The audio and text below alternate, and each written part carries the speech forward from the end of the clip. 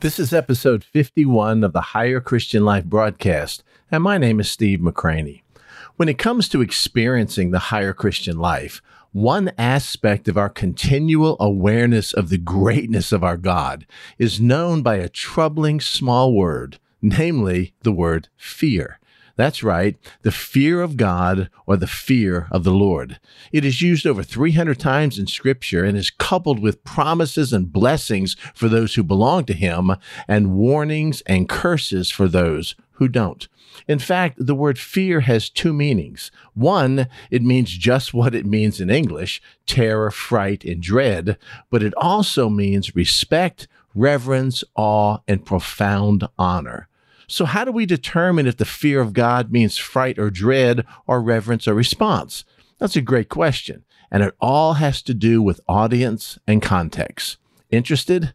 I thought so. So join us as we discover the meaning of and the blessings that come with the fear of the Lord as we learn how to experience the higher Christian life. Let's jump right in, shall we?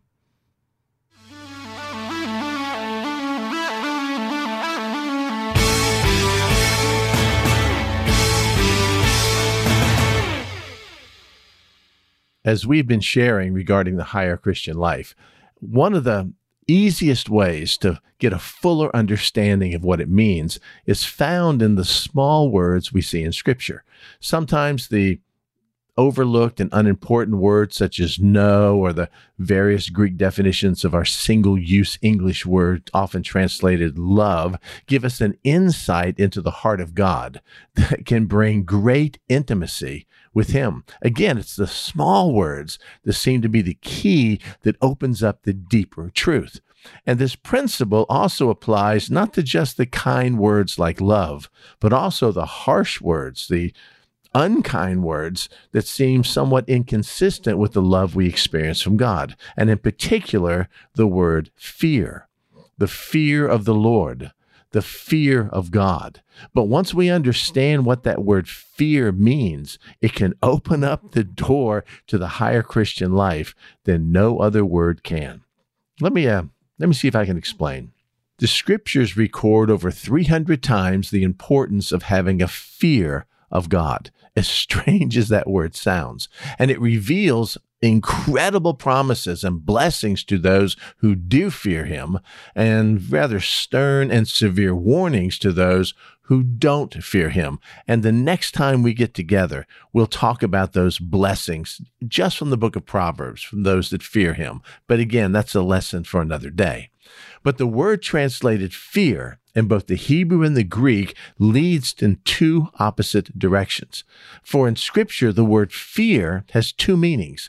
It has a negative meaning, to tremble and be frightened, and it has a positive meaning, to esteem and to just the response we have when we're standing in the presence of greatness. So let's look at just one example from Proverbs 9:10, to get an idea of how this word fear ties into the higher Christian life. Proverbs 9:10 says this: "The fear of the Lord is the beginning of wisdom, and knowledge of the Holy One is understanding." Again, the fear of the Lord is the beginning of wisdom, and the knowledge of the Holy One is understanding.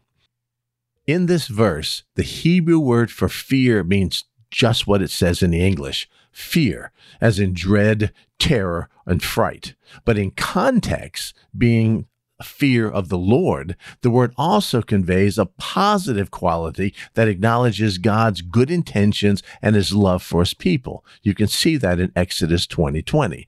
Therefore, fear, in addition to being translated as dread, terror, or fright, can also be translated as respect, reverence, awe, and profound honor. Well, how do we know the difference? It's simple. It's the intended audience of this verse that determines the meaning of the word, and it's also the context of the verse. Let me explain about the audience. There are always two audiences for Scripture, and especially when we're dealing with a phrase like fear of the Lord. One audience is unbelievers who fear the judgment of God and await eternal separation for him. For them, when we talk about the fear of the Lord, it means dread, terror, and fright. And there's another audience, believers. They have a profound reverence from God and hold him in absolute awe.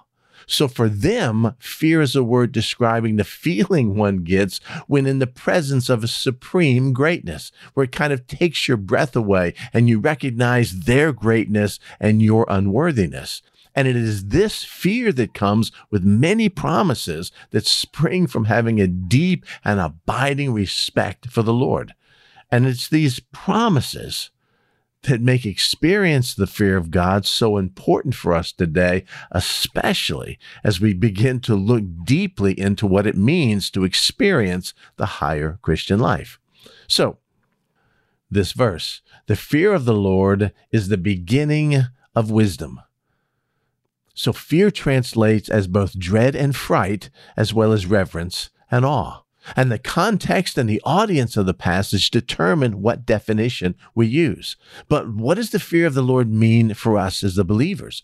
What is the total scope of this phrase, fear of God, fear of the Lord? And what does it say about God, our relationship to him, and the higher Christian life? And finally, how can we learn to cultivate the fear of the Lord in our own lives that leads to intimacy with him and helps us become the recipients of these amazing promises?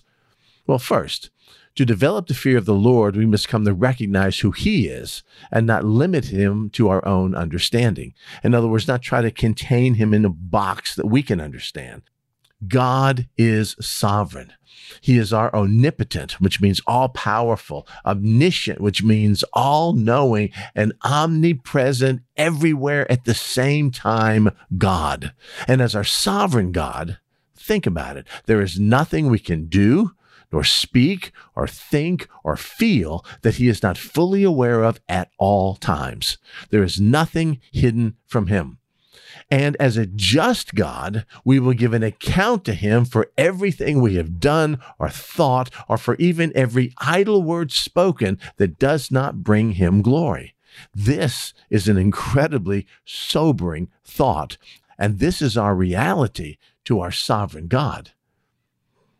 But when we get a glimpse of the reverence of God, it helps us take his words and commands more seriously. We see him for who he is and tremble at his power and glory in his mercy and grace.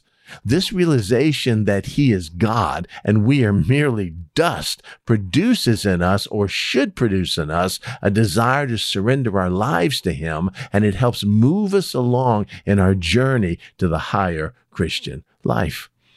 And since, this is very important, we each know that we'll give an account of our lives to the Lord, and since we know he is fully aware of everything we speak or do or have done, then the fear of the Lord is this continual awareness of these truths 24/7, 365 days a year, every single moment of our life. We can therefore define the fear of the Lord this way. It is a continual, ever-present awareness that we are in the presence of a holy, just, and righteous God, and that every motive, desire, word, thought, and action is always open to him to be judged by him. Let me say that again. The fear of the Lord is a continual, ever-present awareness that we are in the presence of a holy, just, and righteous God, and that every motive, desire, word, thought, and action is open before him to be judged by him. To sum it up, there's nowhere to hide. We are all going to face judgment, and he sees everything about us because he is a sovereign God, and that should bring us a dread and a terror for those who are lost, but for us, a profound respect that comes from being in the presence of supreme greatness.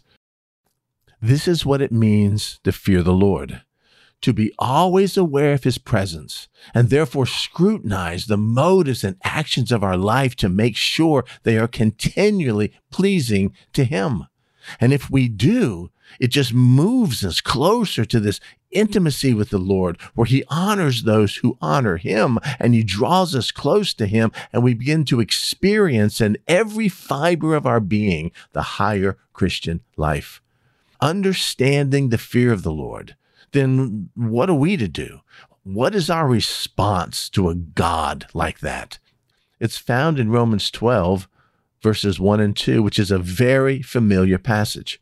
And understanding who God is and the fear of the Lord and our coming judgment, what should we do? What should be our reasonable service based on him? Here's what the verse says. I beseech you or beg you, therefore, brethren, not by the judgment of God, but by the fact that he's given us mercy, by the mercies of God, that you, this is something we do, present your bodies a living sacrifice, holy, acceptable to God, which is your reasonable service, which only seems logical based on who you are and how he's forgiven you. And how is this fleshed out? Do not be conformed to this world, but be transformed by the renewing of your mind, that you may prove what is the good and acceptable and perfect will of God. And once we respond that way by surrendering our life to him, once we experience the higher Christian life, once we begin to live in the fear of God, then all of a sudden this vast array of promises, really beyond our comprehension, become real to us and tangible to us, and he gives them to us as a birthright, as a child of his. Now, would you like to know what these promises are and these blessings are? They're innumerable and they're beyond description. And next time we're just going to look at 10 of them, just 10, which are found just in the Proverbs. There's over 300, but we're going to look at just 10. And I think you'll be amazed at how much God blesses those who fear him. I hope this has been a blessing to you, and I look forward to talking with you again. Until then.